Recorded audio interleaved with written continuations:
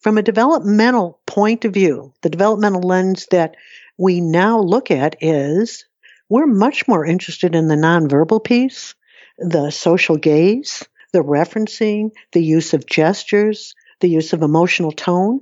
Those are the foundations for communication that need to be in place for social pragmatics to be able to unfold in a warm, interactive environment. Welcome to Tilt Parenting, a podcast featuring interviews and conversations aimed at inspiring, informing, and supporting parents raising differently wired kids. My name is Debbie Reber, and I'm the host of this show. And my guest today is Sherri Cawn, a speech-language pathologist who has specialized in the assessment and treatment of infants, toddlers, and school-aged children with developmental challenges for over 38 years. Sherri has incredible experience and also a bird's eye view of the field and how it has evolved in the past several decades. She's also a leading practitioner of the DIR floor time model in speech and language development, having trained extensively with Dr. Stanley Greenspan and Dr. Serena Wider, and trains other professionals throughout the U.S., Europe, and Asia on the theoretical and clinical concepts of DIR floor time. In our conversation today, Sherri shares a wealth of knowledge about communication disorders. We cover everything from the different ways the communication disorders show up and what speech-language pathology is, to what types of issues speech-language pathologists support children with, and what signs might be indicators to parents that their child could benefit from working with one. And now here is my conversation with Sherri.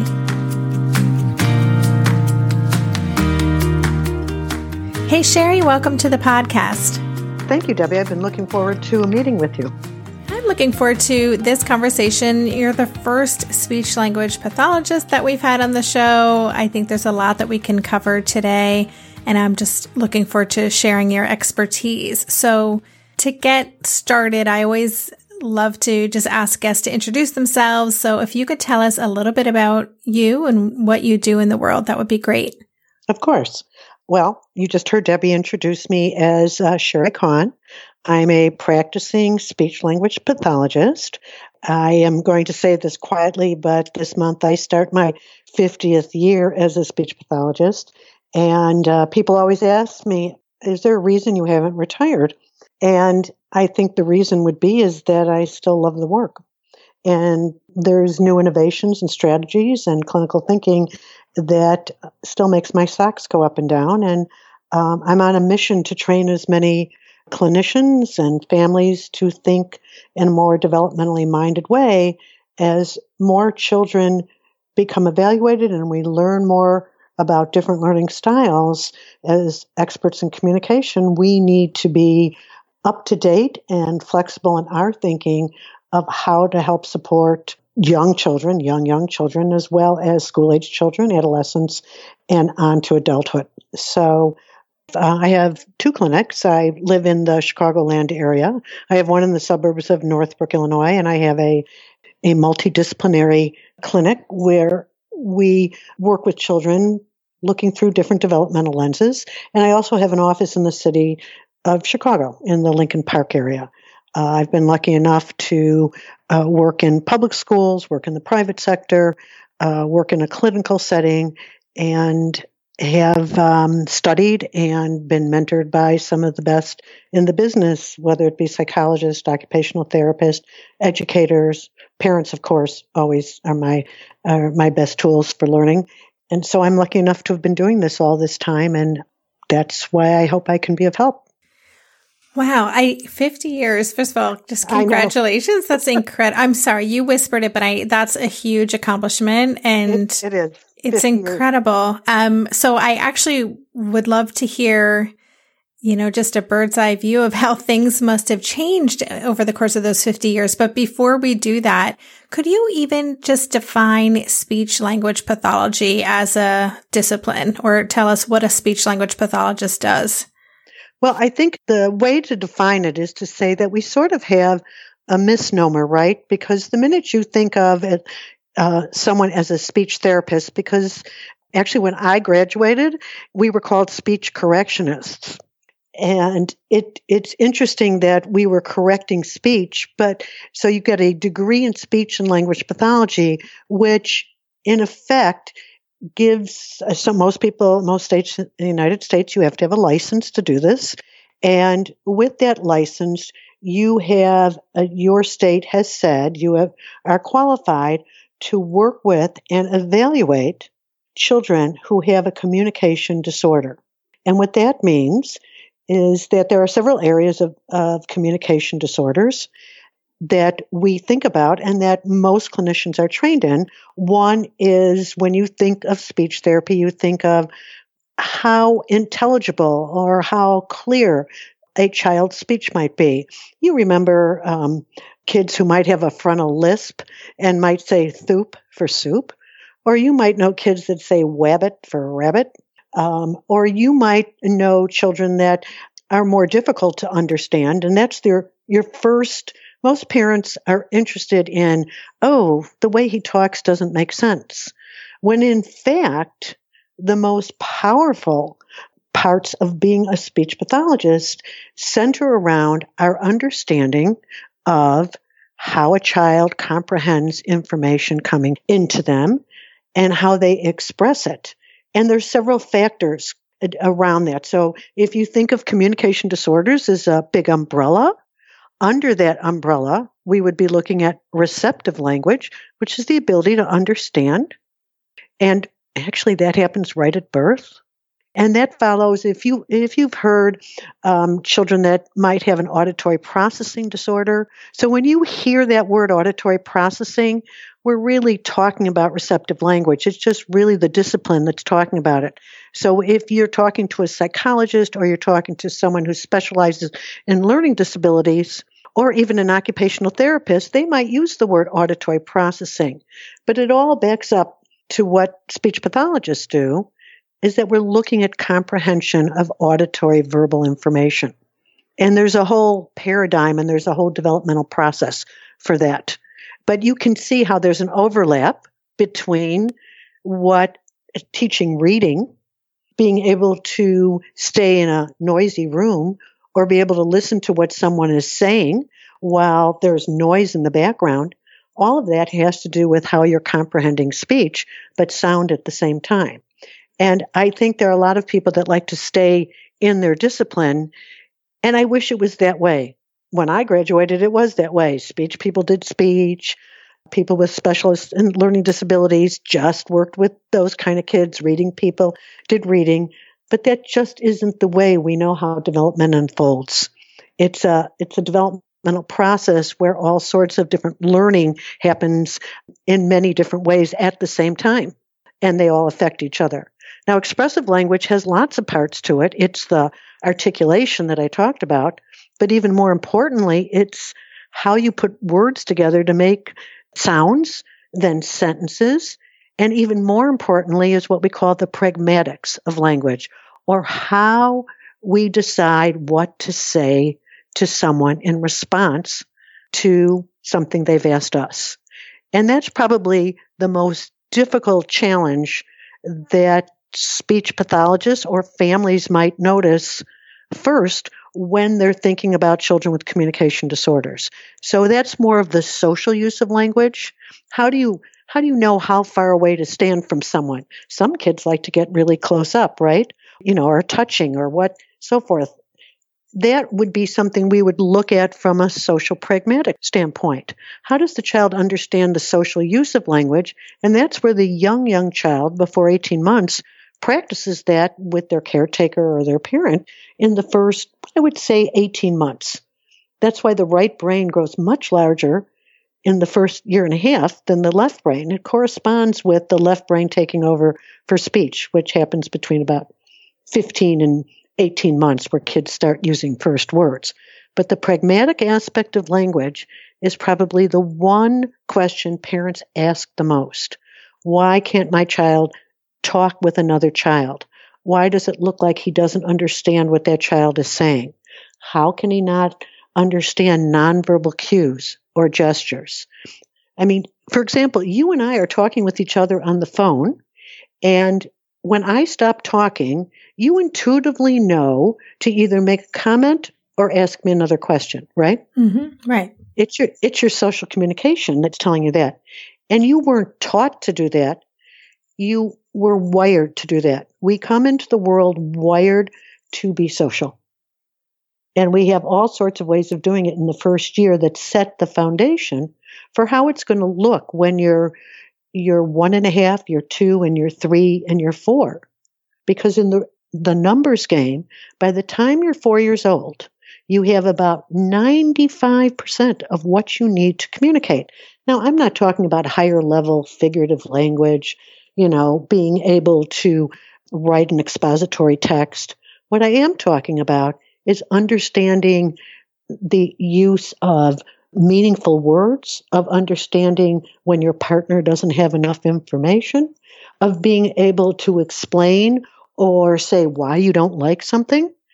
And that happens by 4. Amazing, right? Mm-hmm. It's an amazing amount of information a child learns by the time they're 4. That's why we know so much. The research is heavy and so well studied in terms of how young children learn to communicate. That's probably the most exciting information that's been going on and is on the horizon of what we know about communication. Is that helpful? Yeah, absolutely. And it's making me realize just what a broad field speech language pathology is. I think many of our listeners and myself included, I thought it was much more narrow in terms of the work that you did. And as far as I know, and maybe one of the therapists that Asher worked with when he was in a public school with his IEP may have been an SLP, but he has primarily worked with OTs. And it sounds like the work that you do, especially around those social cues, this would be relevant for all kinds of kids, on the spectrum, kids with ADHD, kids with sensory issues, just a really wide variety of children. Right. Which is why you never really look at a diagnosis. You have to look at where the child is developmentally. And what I mean by developmentally is, what does his individual profile look like? How is that child? And mind you, you can't do that in a 30-minute screen on a child, nor do a lot of the tests for communication disorders tell a child's whole story. So you have to go deeper. And the person that you're going to go deeper with is the parent, because there's no one more important to that child than the parent, and there's no one more important to the parents than that child. And so part of any evaluation or part of any understanding of communication is, who is that child, and who are the parents, and what's been their experience with communication, and have they themselves ever had speech and language therapy or saw a speech pathologist. And a really good developmental occupational therapist, by the way, Debbie, really understands the importance of nonverbal communication. Because when you hear speech, for example, it's the most salient piece of developmental information that a parent can grab onto. It's the one thing that would put you at ease if your pediatrician said, well, how many words does he have? And if you as the parent said, well, he hasn't really started speaking yet, but I was a late talker, my husband was a late talker. And so a parent would be very open to having a speech pathologist meet with the child.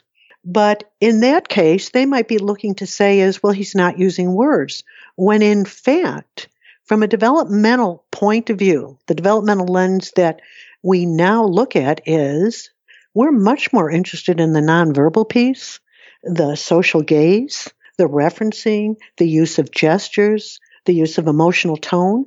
Those are the foundations for communication that need to be in place for social pragmatics to be able to unfold in a warm, interactive environment, if that makes sense. That sets the foundation. Words, that's the easiest for us. But it's the clinicians that are not looking at these foundational pieces and getting those in order in the beginning with, really toddlers and so forth, that we go back and we have children with more fragmented language, more perceptive language, or children that there's a word that we use, sorry to use jargon, called contingent responses. You might see that word on an IEP. And on the IEP, it means, can the child make an appropriate response to someone that made what we call a communication bid? So let's say the speech therapist said, hey, John, you want to play with Max now? And John didn't answer. He might have walked away. You would ask yourself as a clinician, well, did he not understand? Did he have anxiety over what the teacher asked him to do? Or maybe he just didn't want to do that, right? So as a clinician, you're always asking yourself questions, or rather, I would say a developmentally minded SLP, which is what we call ourselves, speech language pathologists. An SLP would say, what made the child go away? How do we woo him back? And how do we keep him there? So those are the three questions I tell the clinicians in my office. And I say to parents all the time, it's not that we did anything wrong, but we might have missed a cue. So for me as the speech pathologist, my job is to help a parent see, oops, something went wrong there. How can we repair that? Because it's in the repair that we get the communication to be attempted again. This year, I've been working on becoming more attuned to my body, and so I'm starting to really recognize how periodic spikes in anxiety or disruptions to my routines can seriously throw my whole system off. And as I've been traveling a ton this past month, which is both disruptive and somewhat stressful, I'm especially glad that I have the extra support of Synbiotic Plus, a 3-in-1 supplement from Ritual with clinically studied prebiotics, probiotics, and a postbiotic to support a balanced gut microbiome. Synbiotic Plus provides fuel to the cells that make up the gut lining to support a healthy gut barrier. And it comes in this very cool minty delayed release capsule, which was specifically designed to help survive the harsh conditions of the upper GI tract for delivery to the colon. The bonus is that the capsules don't need to be refrigerated, so I can easily bring them with me in my carry-on. On a personal level, I love that Ritual is committed to sustainability. They're a female-founded B Corp, meaning they are holding themselves accountable long-term to not only think about their company's financial health, but also the health of people and our planet. There's no more shame in your gut game. Synbiotic Plus and Ritual are here to celebrate, not hide your insides. Get 25% off your first month for a limited time at ritual.com/tilt. Start Ritual or add Synbiotic Plus to your subscription today. That's ritual.com/tilt for 25% off. So in our house these days, Darren and I have been working together to up-level our nutrition and healthy lifestyle habits. Maybe it's our age, our changing bodies, my shifting hormones, whatever the reason, I'm here for it. And that's why I'm loving Green Chef, a meal company that makes eating well easy with plans to fit every lifestyle. Green Chef offers gut-friendly recipes each week and is committed to providing a holistic approach to nutrition by offering meals that contribute to the overall well-being of your entire body. Darren and I are particularly big fans of their nutrient-dense, science-backed gut and brain health recipes, developed in partnership with registered dietitians that improve digestion, reduce bloat, and also boost energy and immunity. This week's favorites? Turkey, black bean, and sweet potato chili, and the Baja chicken bowls with mango salsa. I mean, don't those sound delicious? But if that's not your thing, you can choose from a variety of customized meals to suit your lifestyles with preferences like keto, vegan, vegetarian, fast and fit, Mediterranean, gluten-free, and protein-packed. Whatever you choose, you'll get farm-fresh ingredients, organic whole fruits and veggies, and premium proteins, along with chef-crafted, nutritionist-approved recipes delivered straight to your door. Go to greenchef.com/60tilt and use code 60tilt to get 60% off plus 20% off your next 2 months. That's 60% off plus 20% off your next 2 months when you use the code 60tilt at greenchef.com/60tilt. Green Chef, the #1 meal kit for eating well. So what kind of things for parents who are listening and are thinking or questioning, maybe I should bring my child to a speech language pathologist for an evaluation? What beyond those, a child who's maybe not using verbal language in the way we would expect by a certain age, what are some of the other signs that they would be looking for? Well, I will say this to you. If a parent is first approached about a speech and language challenge, and he's already entered school, let's use that as our benchmark. So, there's a lot of times that children go right through daycare or preschool and nothing's noted in their communication. They seem to be very social. They, in the preschool, they are, a well-liked child who have good social skills. And so those kinds of kids may not stand out in a preschool.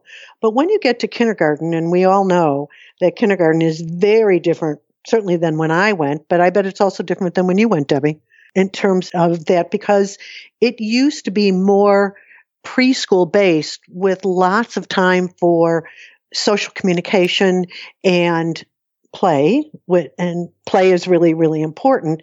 And then children would get the opportunity to practice all of these social communication skills. But now, all-day kindergarten is serious business. So people are working on phonemic awareness, or this ability to hear differences between sounds, and that's setting them up for phonics down the road. Even some sight words, or this interest in journaling. Every kindergarten is journaling.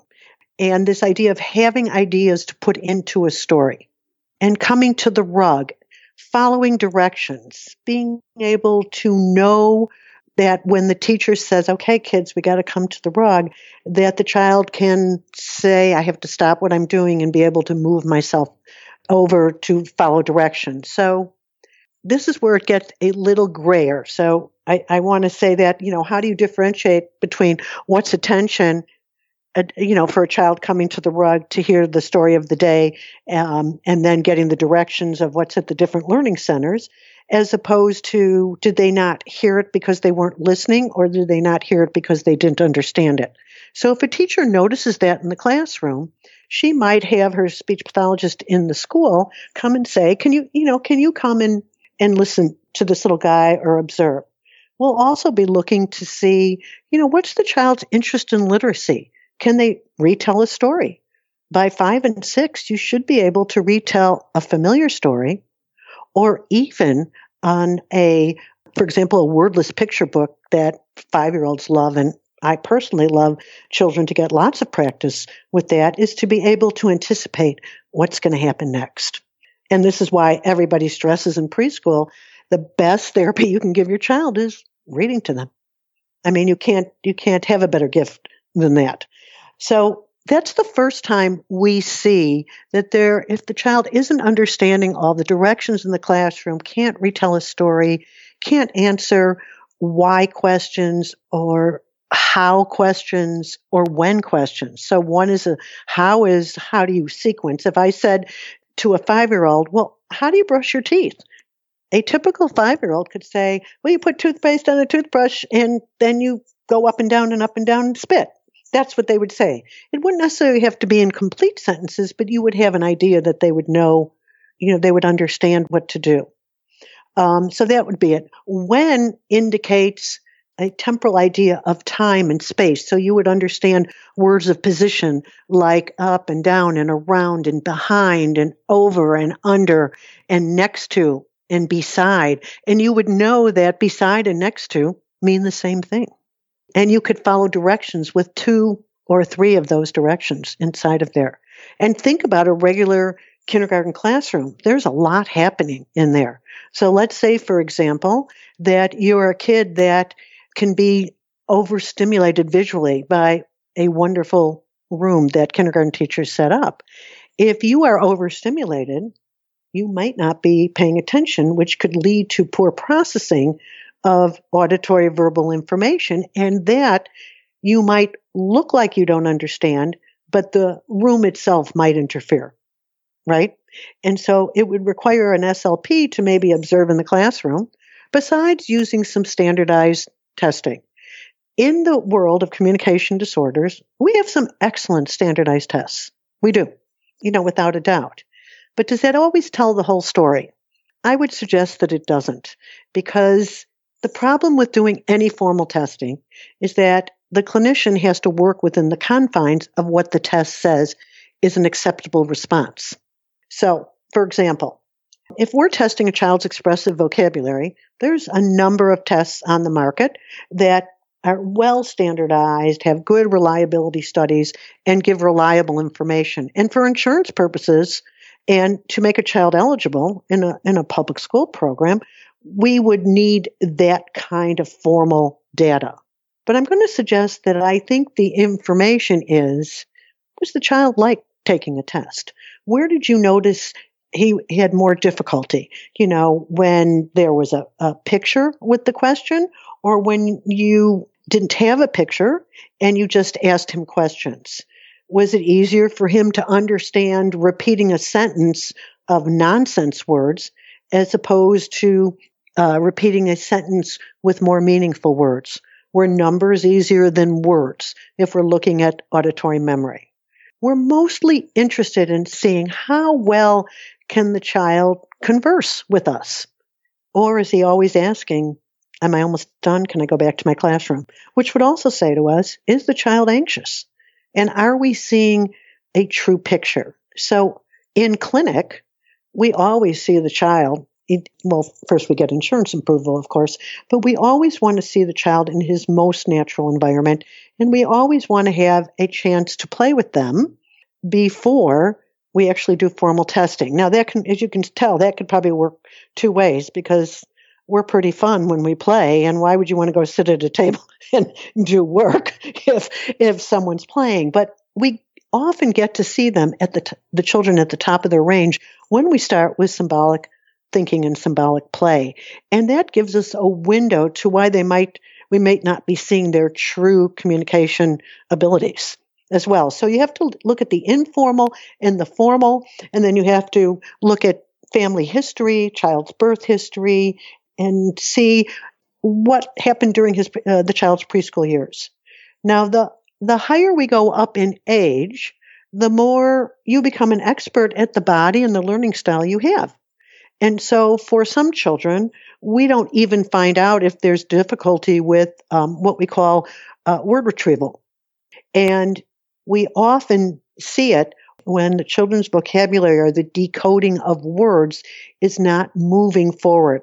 Sometimes the end of second grade, because the difference between second grade and third grade from a communicative perspective is a very important jump in abilities. So oftentimes the parents will say, the teacher's concerned about his vocabulary, or he seems to have difficulty coming up with the correct word. So he might look at a telescope and say, binoculars, close, but not exactly. Or he might look at an apple and say fruit, which would be right, but on a standardized test, it would have to be apple for it to count. But if a child makes a number of errors in that way, we would say to ourselves, I wonder if this child has some word retrieval problems. And we all have difficulty calling words up. And if you're in a situation and you didn't write down your grocery list and you say, I'll just go in the store and I'll remember. And sometimes that works, but sometimes you might be at the deli counter and you need something and you can't remember it, even if you go through all the letters of the alphabet or you go through all the shelves in your refrigerator and you can't get it. And then you'll walk away. Of course, you'll remember it, or you'll go home and you'll remember it. But these are little strategies that you and I have learned as adults.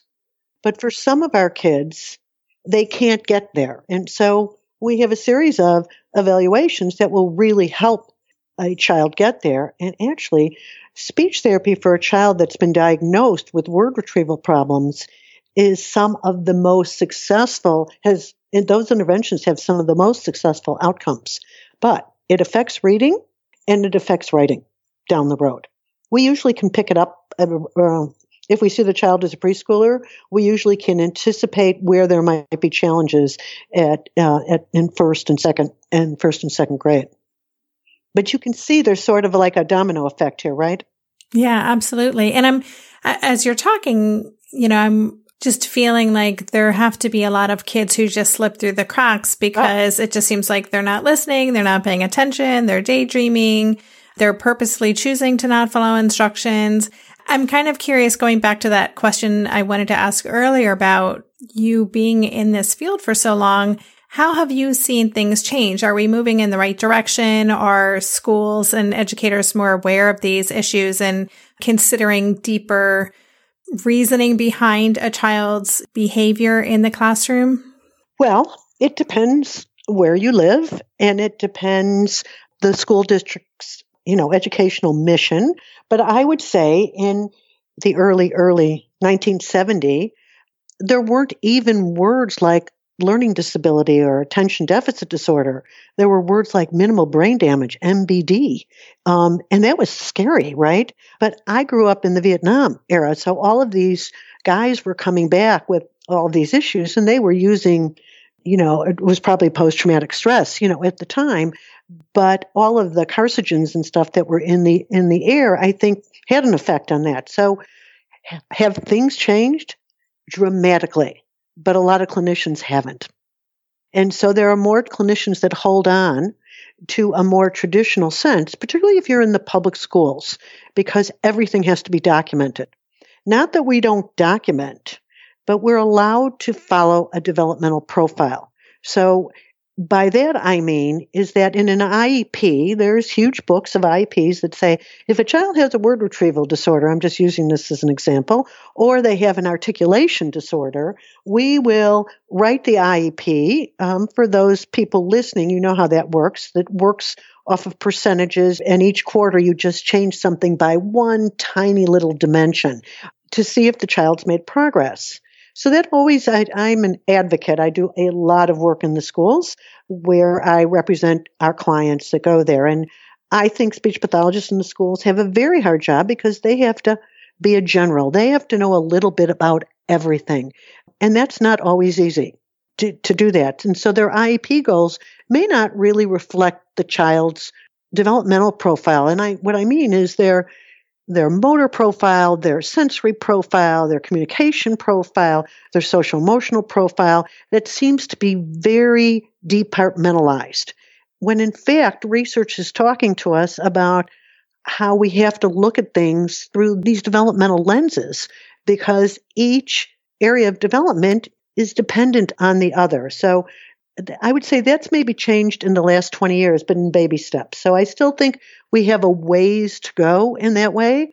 But I think parents can be really good advocates when they really understand what's going on, what is exactly interrupting a child's, I'm going to use communication because that's my area of expertise, what's interfering with their communication challenge, because yes, you could have ADHD and a communication disorder. In fact, there's sort of a classic profile with that. So oftentimes we see kids come in for speech and we already see their need to move quite a bit. And so they miss some of the details in sending a communicative message. And so I think the more as clinicians we can be informing parents, the better advocates parents are. And not in a way that sounds angry or anything. I just think that it's my job to inform my clinicians to help work with the SLP and the special ed team at the school to say, how can we look at this goal and measure it so we're really getting accurate data? Hey there, it's Debbie. I love making this show and sharing conversations about how to support our awesome neurodivergent kids. I've seen how even one little insight from an interview can spark a big shift in daily life. But I know that raising complex kids can be messy and lonely. And just when we think we figured it out, something comes up that boots us right back to feeling overwhelmed and stuck. That's why I've poured everything into creating a way for parents like us navigating complex parenting journeys to join together and chart a path that feels positive, hopeful, and doable.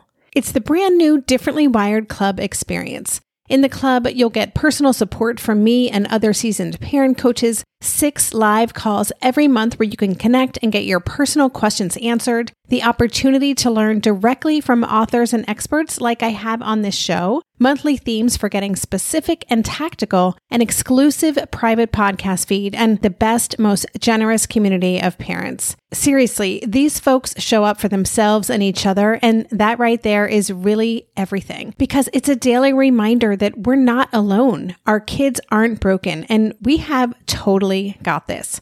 The recently rebooted Differently Wired Club is on a brand new platform with its very own iOS and Android app. It is such a great space.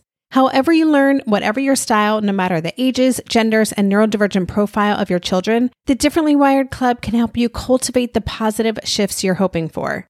Join us today by going to tiltparenting.com/club. That's tiltparenting.com/club. I hope to see you on the inside. I'm Margaret. And I'm Amy. And together we host the podcast, What Fresh Hell? Laughing in the Face of Motherhood. Margaret, I would say you're sort of a where are my keys kind of mom. Correct. Sometimes a where are my kids kind of mom. Well, you're, Amy, more of a we were supposed to leave 35 seconds ago, mom. I mean, touche. In each episode of What Fresh Hell, we come at a topic from our usually completely opposite perspectives. I bring the research. And I bring kind of the gimlet eye. Like, is that research really going to work, people?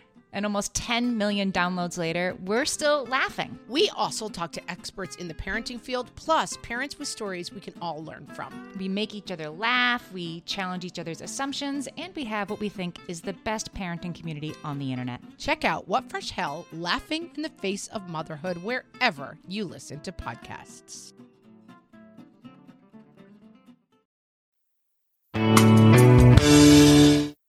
So if we have a child that is more self-directed and they're working on peer relationships and the child doesn't respond to a communicative bid from another child, and you're saying with an adult prompt, with 4 adult prompts, he will do it 85% of the time. What are we taking data on? The prompt that you're giving him or anything spontaneous? Why does it only have to be in percentages? Can't we look at something for a 5-minute period or set up something that's in the child's interest and then take the data? So my goal as an advocate is to go in and say, we're both going for the same communicative goal. We're just taking data in a different way. The other thing that gets in our way is RTI. Of course, I just forgot I just can't tell you what that acronym now is because this is what happens after 50 years. It's a tiered program that looks at kids' severity, for example, in communication disorders, and decides, I'll look at them once a month, or I'll see them I'll push into the classroom and maybe work on the S sound and the R sound, but I'm not going to enroll him as a special needs kid and give him an IEP. So I think that often happens with, I can't believe I can't remember RTI. So with the T and the I is to intervention. Response. I just looked it up. Response to intervention. Thank you. See, there was a word finding problem there. I was going through the alphabet. I knew I would get there eventually. But what I'm saying, Debbie, is that if you have a kid in RTI and he's still at the lowest level, it could be a year since maybe he gets a full evaluation or they noticed word retrieval, right? And they're working on articulation. So that's always where, for me, the rubber hits the road, and we have to up that. We have to sort of, in a collaborative way, help the school move to opening up a case study for that child. Because communication disorders often reveal other areas of difficulty. Could be reading, could be writing, could be just the ability to be socially present and mindful. And of course, I could talk about this forever, because that's another thing I want to do is say to SLPs, we can work together. Just because I'm in the private sector doesn't mean that I want to write your IEP. I don't. Because it doesn't matter if I write your IEP. You're the person that has to deliver those strategies. Mm-hmm. But together we could make a beautiful team. How can parents be the best advocates they can be? What should they be paying attention to in the school system? So I would say, and again, I would say this for a reading specialist. I would say this for the social worker. I always laugh now, particularly in Illinois, where I'm from, is that sometimes the social workers and the speech pathologists work together on social groups for kids with social communicative disorders. But a lot of times it's out of the speech pathologist's hands. And that's crazy, right? I mean, this is what we do. This is our baby. We should be advocating. And oftentimes it's the social worker who's following a curriculum. And so she picks up the kindergarten curriculum and she has the kindergartner in it. But what if that's not where he's at? How do you go back down and, where is that in the goal that he's not there yet? This is what we're going to work on. That would be one thing. As the parent, I would ask them to, number one, to get a better understanding of, tell me what therapy is going to look like. When I first talk with a parent, and I'm sure happens for you, Debbie, too, when we're not even looking at each other, and yet we're able to communicate, even though you're letting me do all the talking. If I was meeting a parent for the first time, for me, the first phone call is where the relationship begins. And talking with the parent, you, as an intuitive clinician, and yes, I have a lot of experience for sure, and I've worked on this, of course, that I want to know about as much about that child and that parent as I can, so I get a better understanding of the parent's worries, as well as what joy that the parent is able to find. What do they like to do the best with their children? So I am ready with those kinds of things when that child comes into clinic. But the most important thing is that my job is to be a clearinghouse for the parent. So I'll send them articles. If the teacher says, I'm going to have my speech pathologist take a look, I would want to talk with that speech pathologist first. I want a relationship with that person. I want to know, what's your experience in working with kindergartners, and do you do formal tests? Do you go to observe? Do you get to know my child before you test him? Because when you come to that meeting, it will be you, another special ed coordinator. You'll be sitting at the table together, and they'll be giving you test scores. My feeling is, and this is on a personal note as a parent, is that we cannot tell parents 6 things their children can't do. We can tell them 3, but you can't tell them 6, because there's some research that says that parents really can only listen for 10 minutes. And I, as a parent, now my children are adults, children of their own now, but I remember being in that room and hearing only screaming in my ear that you have to stop talking now. No, you cannot say another thing. This is my baby you're talking about. And so I'm very sensitive to how much a parent can hear. And particularly when this is the first time they're finding out their child might have a communication disorder and what that means down the road for them educationally and so forth. So I think that's really important information. And I always like to tell a parent, when you go into the meeting, you want to see a draft of the report before you go in, because there might be things in there that aren't right, particularly if you're the parent and you were sitting in on the evaluation. Mm-hmm. That's very good advice. And it's something, we've talked about on previous episodes. So thank you for repeating that. It's a tough position to be in, and it's tricky in terms of really trying to design positive alliances with educators in the school system. And that's something I really want to be a part of. And it's difficult. It's difficult. And it depends. I think, when a teacher digs in, it doesn't get pretty on the way. But I think developing relationships, and which I've been lucky enough to have for decades, with people that I can call them and say, that meeting didn't feel good. We've got to talk about how to do better next time, because this is what the parent said to me. I want to share with you how they felt. And so that coordinator will go and repair with the parent. So I feel like we're moving in the right direction, but in baby steps. Well, before we say goodbye, I would love if you have any favorite resources that parents should be aware of, if this is something that, is really resonating with them and they want to learn more, dig more maybe into some research. Do you have any go-to resources for us? Well, I would say if you're interested in learning more about communication disorders, the American Speech and Hearing Association has a wonderful website for parents and talks a lot about evaluations and so forth. And they've redone their website, and I think it's very parent-friendly.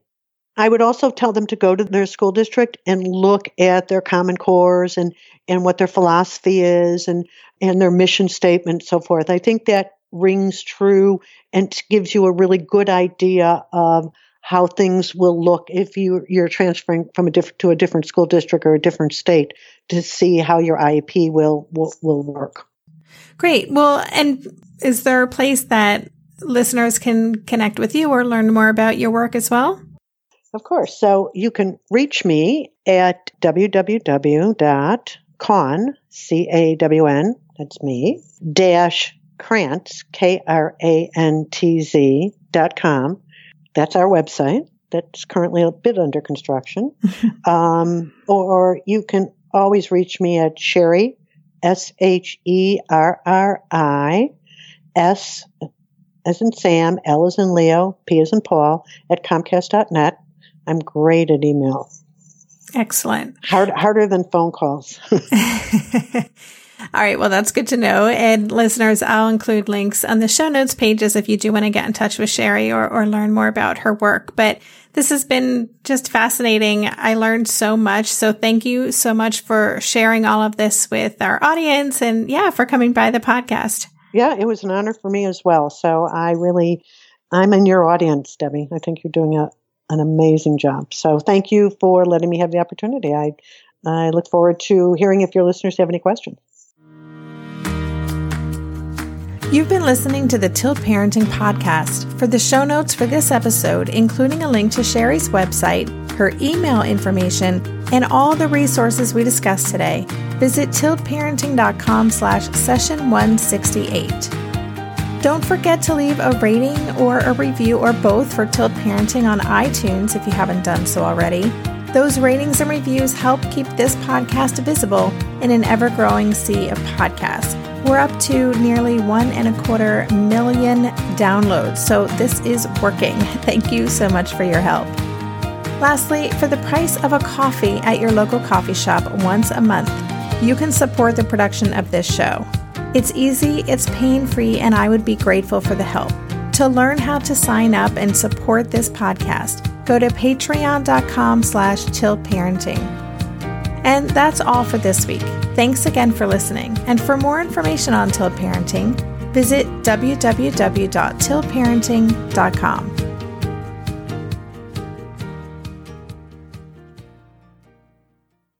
When it comes to raising kids, there's so much to consider. Things like, what do we feed them? When do we feed them? How do they sleep? What does it look like to raise kind kids? How does their nervous system work? How do I keep myself calm? What are my triggers? There's so much that comes into play, and we are distilling all of that information for you at Voices of Your Village podcast, where we bring experts in the field of early childhood and education and psychology and across the board so that you don't have to comb the internet for information. You get to show up and hang out and have shame-free, judgment-free conversations and insights into what it looks like to raise kind, empathetic, emotionally intelligent humans. I'm Alyssa Blask Campbell. I have a master's degree in early childhood education. I'm a mom of 2, and I am walking this journey right alongside you doing this work. Come hang out with me at Voices of Your Village, and we can dive into real conversations with actionable tips.